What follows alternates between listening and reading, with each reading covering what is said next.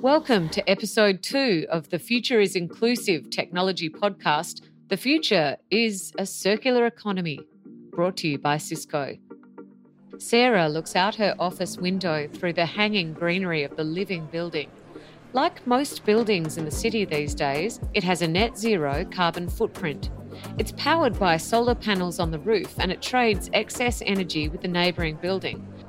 At her desk, Sarah's lunch is wrapped in a material made of beeswax.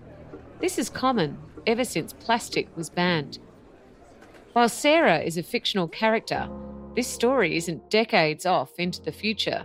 It's closer than you think. I'm your host, Heidi Cuthbert, and you're listening to The Future is Inclusive.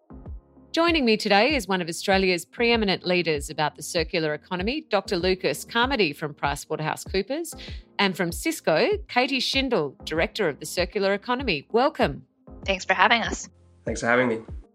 Lucas, if I can start with you, can you define what a circular economy simply means and tell us why the traditional linear model is not a responsible way for us to keep managing our finite resources? I find it easier to explain what a circular economy is if I start by explaining what our current economic model looks like. A linear economy model, which essentially involves extracting natural resources to make products that are then used for an increasingly limited amount of times and sometimes almost once before being discarded as waste. And this is being viewed as increasingly unsustainable for a number of fairly significant and obvious reasons. We're consuming far more than the planet can produce, then logic dictates that we'll eventually run out of those resources. So instead of this current take, make, use, waste economy, there's a push towards an economy that is restorative, regenerative by intention and design, and powered by renewable inputs. And this is essentially what we mean when we refer to the circular economy. Lucas, you come to us more from an economic perspective and Katie from an environmental sustainability perspective. What's your take on the take, make, waste model? And I'm always thinking about how do we position this? How do we talk to our internal stakeholders, our external stakeholders from a business setting about why this matters, why they should pay attention. And so in addition to the elements that Lucas raised, I would talk about the ability to spark and drive innovation. By putting a constraint on the system, it actually forces people in sometimes a really good way, a really positive way to think differently about how are we putting out different products in the world? How are we getting access to what we need from a end outcomes perspective. So there's a lot of opportunity there. That's what drives a lot of the economic models as well. What can we drive? Not only what are the constraints or what are the negatives of not addressing this. Another thing that I think about a lot is about resiliency and around long-term sustainability of a business, right? So if you have resources that you're running out of, or you have disruptions that are happening, those disruptions are happening for any number of reasons, including resource disruption, including climate change. The more that we can do to get ahead of that, the more that we can help to sustain that business long into the future. And so that's also a really important frame to think about availability of raw material supplies, to think about how companies can run global supply chains. And the circular model can open up a lot of different opportunities for how to do that, as well as helping us to mitigate for the risks, very real risks that are becoming increasingly apparent to a lot of people. So as you said, Katie, constraints is a word that I pick up from you there. And Lucas, you spent a lot of time in Europe, in the landlocked countries. Certainly, they've embraced this idea of circular economy. Why is that? Yeah, so it's for a number of reasons. And there are a number of geopolitical and geographical elements at play that have been driving Europe's lead in the circular economy. And I think the most self-evident example comes from the Netherlands. Geographically, it's densely populated, and at the same time, it's significantly reliant on its agricultural exports. In fact, it's the second biggest agricultural exporter, second only to the US. So when you have a country that's landlocked and every square metre of land is significant in value to its economy, you'll find better things to do with land than bury waste. What about closer to home in the Asia Pacific and Australia more specifically? We haven't felt the need to embrace more circular models, at least until 2018, where China put an export ban on our waste. Australia and a number of other countries across the world, and particularly wealthy countries, were exporting their waste into Asia, which essentially led to some fairly awful consequences for the environment because of the waste and recycling infrastructure in those places wasn't equipped to deal with the loads of waste that they were getting from elsewhere, which meant that we were finding and still find increasing amounts of ocean litter. And so for Australia, the Burning Platform for Change really came about in 2018 when our waste became our problem. And overnight we had 1.25 million tonnes of recyclable waste that we had to find a home for. And so we had a few different choices to make. The first one was increasing the quality of the recycling so that then we could continue exporting it into Asia. The second one is invest in our own recycling infrastructure so that we could figure out something to do with that waste and then introduce it into our own market, or reduce the need for recycling altogether. And where we've been focusing in Australia has been around that second one, which is in investing in our own recycling infrastructure. But where we want to go, if we're moving towards a more circular economy, is reducing the need for recycling altogether and designing out the waste problem. And what role is there for business to play, Katie? What does this mean for multinational organisations? And even if I can get you to narrow in on, from a Cisco perspective, what does this mean? Yeah, I definitely think that there are multiple layers in which we play and which we have to contribute. And that's actually what underlies our strategy, which is deliberately holistic for how we think about circular economy. We look at the design of our products and packaging, which goes toward, that first part about how do you design in the first place so that you use fewer resources in the manufacture of the product. And that goes even toward how the manufacturing is done, where it has to move to facilitate it, etc. And then also to how we do the manufacturing and the movement, the logistics, through to how do we manage for the full life cycle of that equipment. We also extend this to our own operations. So we're talking about the operations of our value chain, but also the operations that Cisco runs for ourselves. How do we reduce our consumption? How do we think differently about resource consumption around waste and pollution? And then also, how can we apply our technology to help in this endeavor? Because when you think about a circular economy, it requires information. It requires being able to track assets. It requires being able to use sensors to be able to know when there's occupancy in a building, or when you could potentially optimize a public transit system, or where you could optimize a factory setting to optimize, or to the example that Lucas was bringing up about recycling infrastructure. Very difficult to sort a lot of different types of materials. That's technology. How can you maybe optimize there? So there's a lot of opportunities. I'm fortunate to work in a technology company where we both have the responsibility and the opportunity for ourselves, but also can help enable others in those types of activities where information and infrastructure is required to play a role. So we think about it and I think have a responsibility at multiple levels, and really do try to think about it about how do you reduce first from the beginning, but then how do you also help to keep those assets in motion? How do you While change can be challenging for businesses, in this case, change comes with a big reward. In your report, Building a More Circular Australia, Lucas, you predict that Australia could generate 1.9 trillion in benefits from going circular, arguably a huge added bonus to conserving the planet. So, Lucas, where does this $1.9 trillion come from? Yeah, we really tried to capture the size of the prize through the modelling here. The thing that we tried to look at was a number of tangible and practical interventions that we could make in the Australian economy to realise those benefits, and these are the actions that households, industry and government could make. So whether it be rethinking the way we build, or making better the use of the environment that we already have, changing the way we embrace electric vehicles, or building better connected public transport systems, adopting new energy consumption habits at the household level, or even turning to green steel as an export opportunity for big construction projects as well as globally. The case for change from an economic perspective is fairly clear.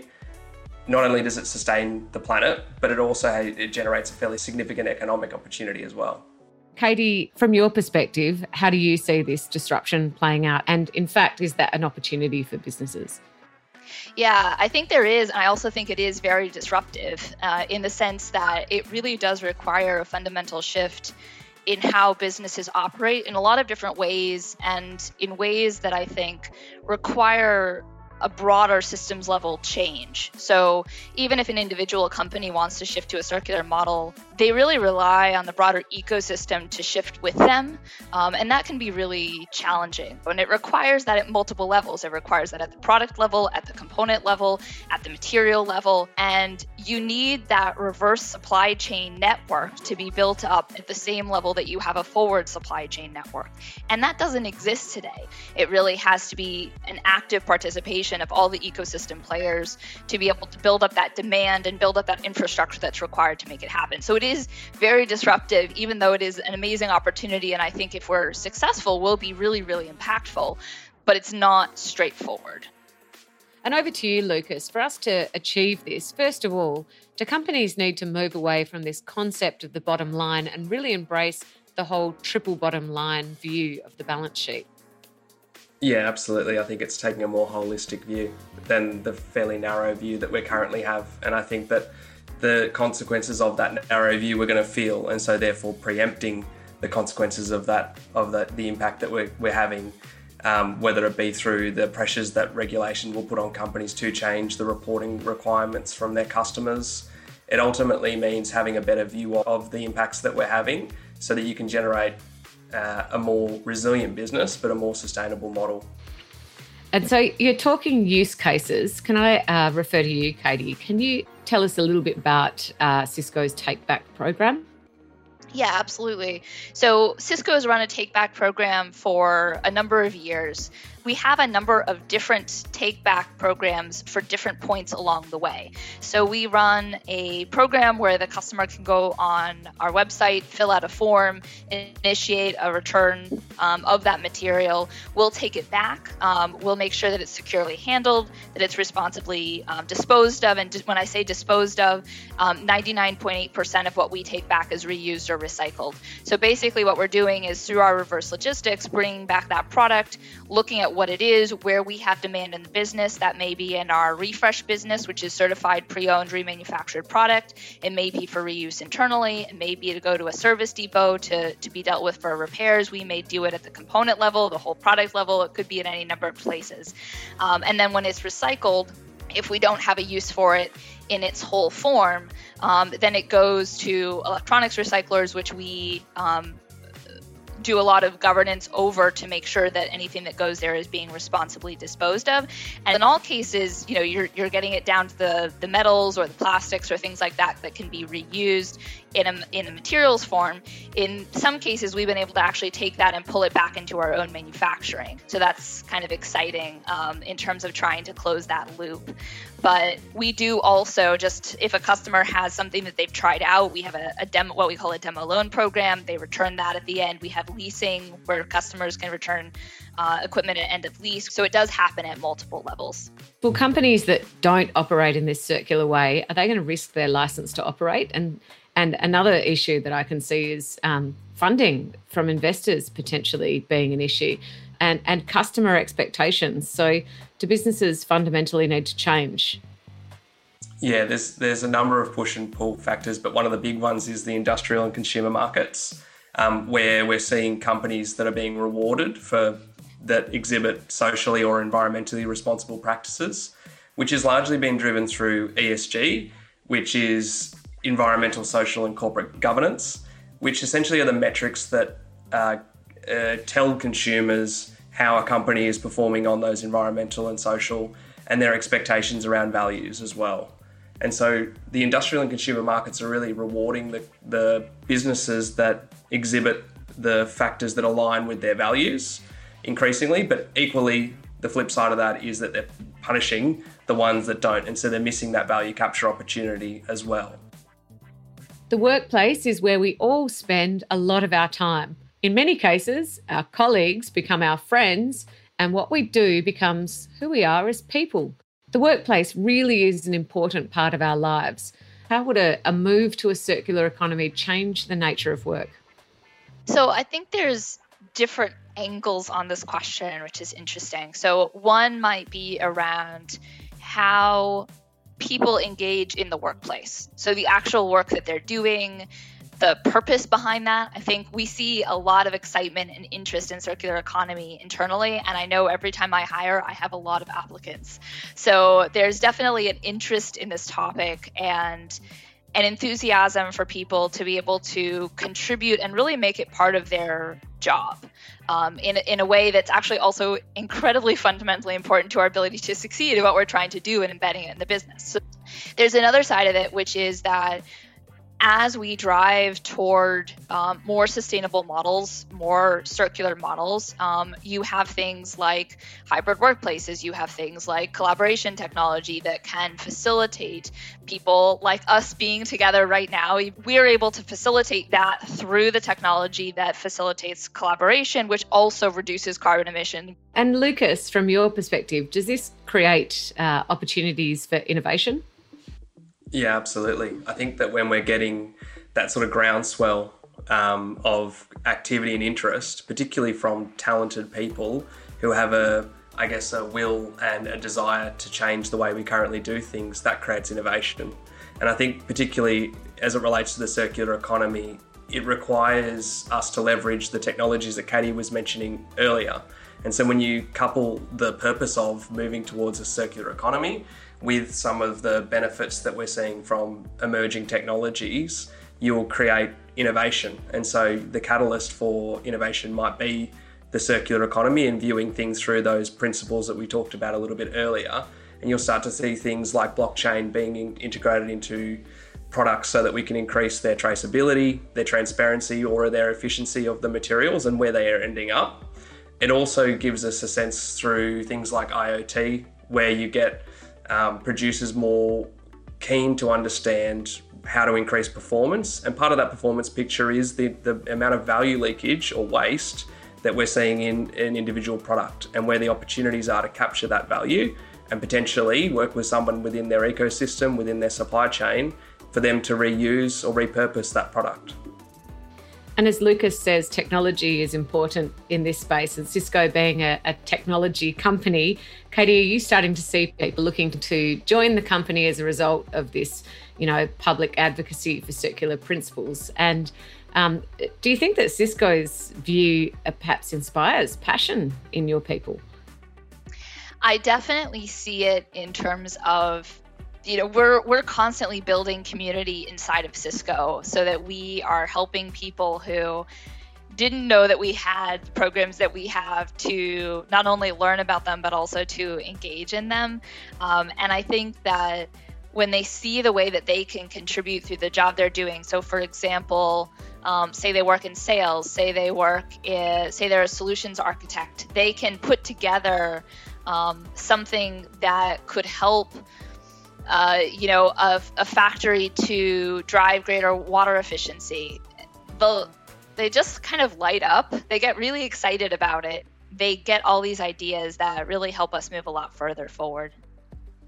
And Lucas, over to you. For organisations that are looking to embrace these circular principles, does it require the managers to change their behaviours? Do they need to consider upskilling or, making this knowledge more accessible to workers?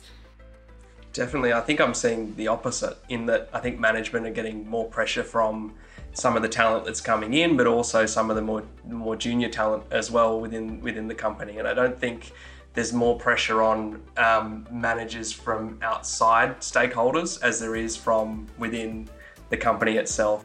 And then that sort of filters into the culture that we're creating within PwC and the expectations of the company in the future, in the sense that these people want to work somewhere where their values are reflected by the place where they're employed.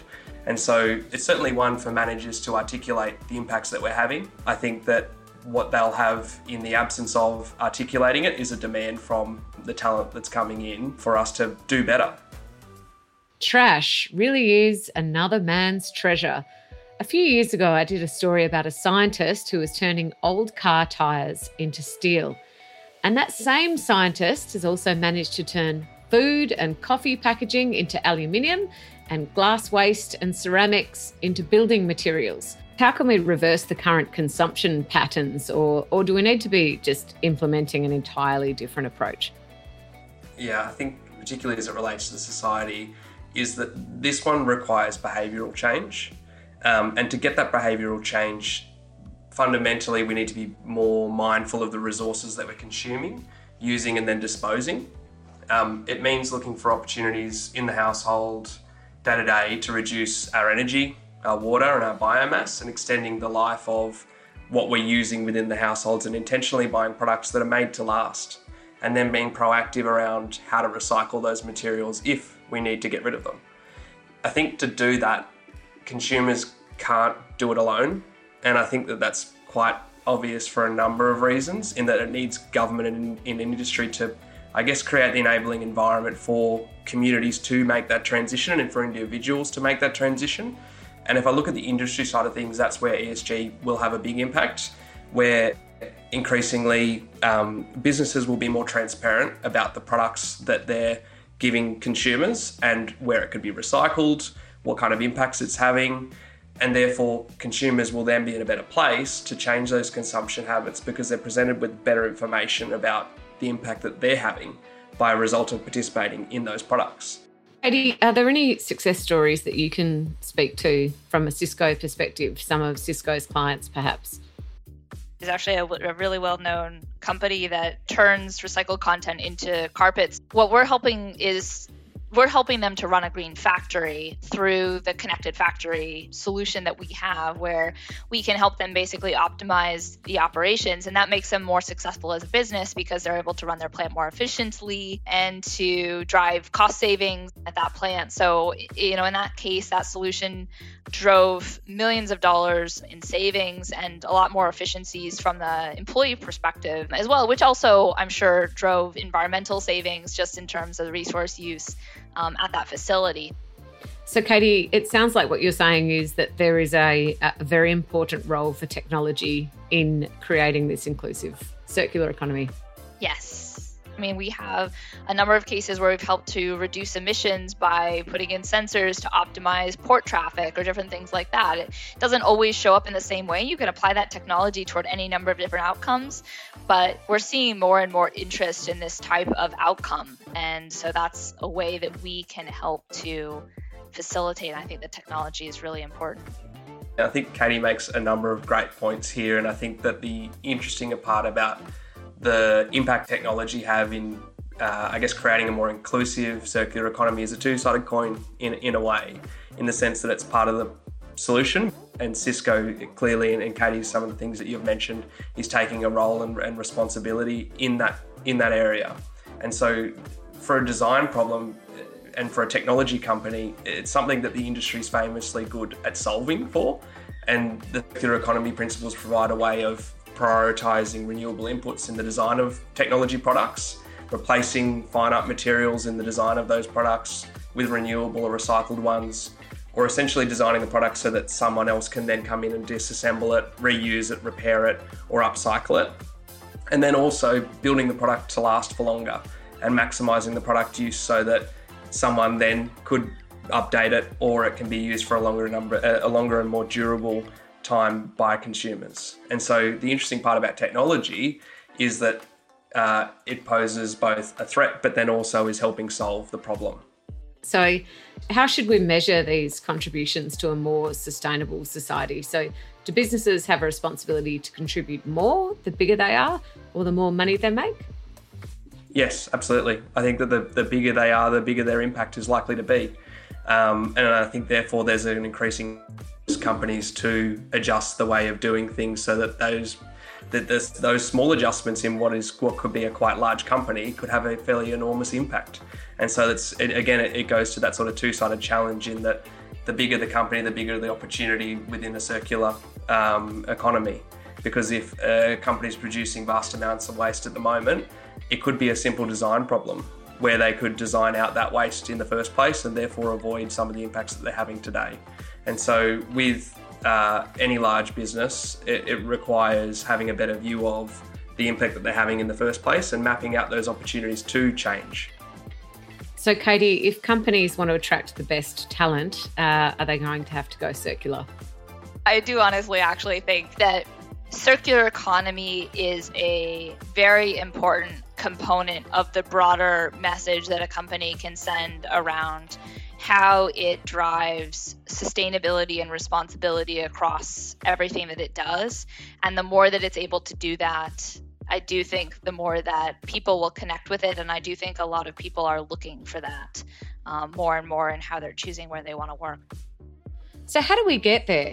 And what's step one? Or has step one already been taken? And if so, what step are we actually up to? So clearly there's the potential to unlock new revenue streams. Do we need to focus on those positive commercial outcomes? Yeah, the reality is it won't get too far if it doesn't make commercial sense for a lot of companies. I think that business certainly has a significant role to play here, but equally so do governments in setting the enabling environments for industry to make that change and be encouraged to transition towards more circular models. And we're already seeing that business are driving a lot of this change in the absence of or alongside governments. And I think that it's really out of a realisation that companies are losing value from their wasteful practices. It's also from an opportunity to create a more sustainable way of doing things and creating value for the longer term. There's also businesses that are looking at their business longer term and the supply chain risks that exist around drought, climate change and resource scarcity, and therefore being forced to rethink their current way of doing things. And so they've got that kind of existential threat to their business, and therefore rethinking their business model makes sense within the circular economy. And then the third part, we're seeing a growing number of businesses that are simply adopting circular practices out of self-elected purpose to become more sustainable. That can be through how they develop products and services that are inherently designed to be circular in the first place. So lots of new startups in this space as well. And Katie, if I can go to you, for businesses that are thinking about transitioning to a circular model, where do you suggest that they start? What's next?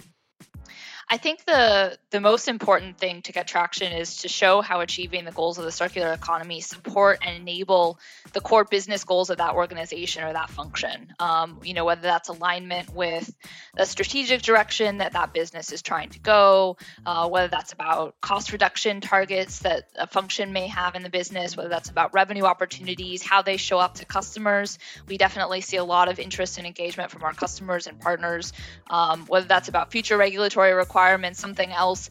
There's always some hook that will get people to see how this can actually be really helpful to them in something that is core to what they're trying to do in the business. And I think that helps to turn it from something that people may be excited that the company is doing, to something that they can actually prioritize, because that is definitely always a challenge where there's all these different demands on the business. How can this help to support and drive that?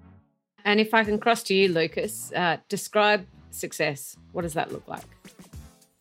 So at a societal level, it means that we've shifted our current economic model, and our prevailing model of growth in the future is one that has moved away from essentially resource exploitation as a model for growth. It means that we're focusing on net positive society-wide benefits as a result of building economic, natural and social capital. And there's a big prize, right? $1.9 trillion. There is a massive prize. I think that's certainly a big enough carrot to dangle in front of most organisations and see the value in doing it. I think that, really where it all starts is for the companies that don't see that as an opportunity, really it's having a look at their current operational footprint and having a view of where that's going to take you as a business. And looking down the pipeline of the regulations that are coming, the community expectations and the consumer awareness around the impact that you're having, and then moving before your customers, your staff, or your regulations move before you, and therefore you get overtaken by it and you're playing catch up. And Katie, describe the future you would like to see. I think it's about embedding the circular model in every part of the business and how we do business. And if we all do that, we achieve Lucas's vision in a way. So if we are able to drive that, resource conservation, reducing waste and pollution from the beginning, reusing our assets, driving renewable sources, regenerative sources in the resources that we consume in every part of the business, so that is the core of how we operate. And then that also can facilitate others doing the same thing in theirs. I think the core there is not one company doing it, but really about that push driving the systems level change that we need to be able to build that broader societal ecosystem and infrastructure to facilitate a circular economy. I would like to say thank you to our guests for today's podcast, Dr. Lucas Carmody from PricewaterhouseCoopers and also Katie Schindel, Cisco's Director of the Circular Economy. Thank you both. Thank you. It was a great conversation. Thanks for having us. Let's get back to Sarah. Sarah chose to work at this company because it shared her deeply held belief for a better tomorrow. She's loyal, she's engaged, and she's committed to working with her team to make the world a better place. You've been listening to The Future is Inclusive. The future is a circular economy. To learn more about Cisco's circular economy, vision, and technology, visit cisco.com.au/bridge to possible.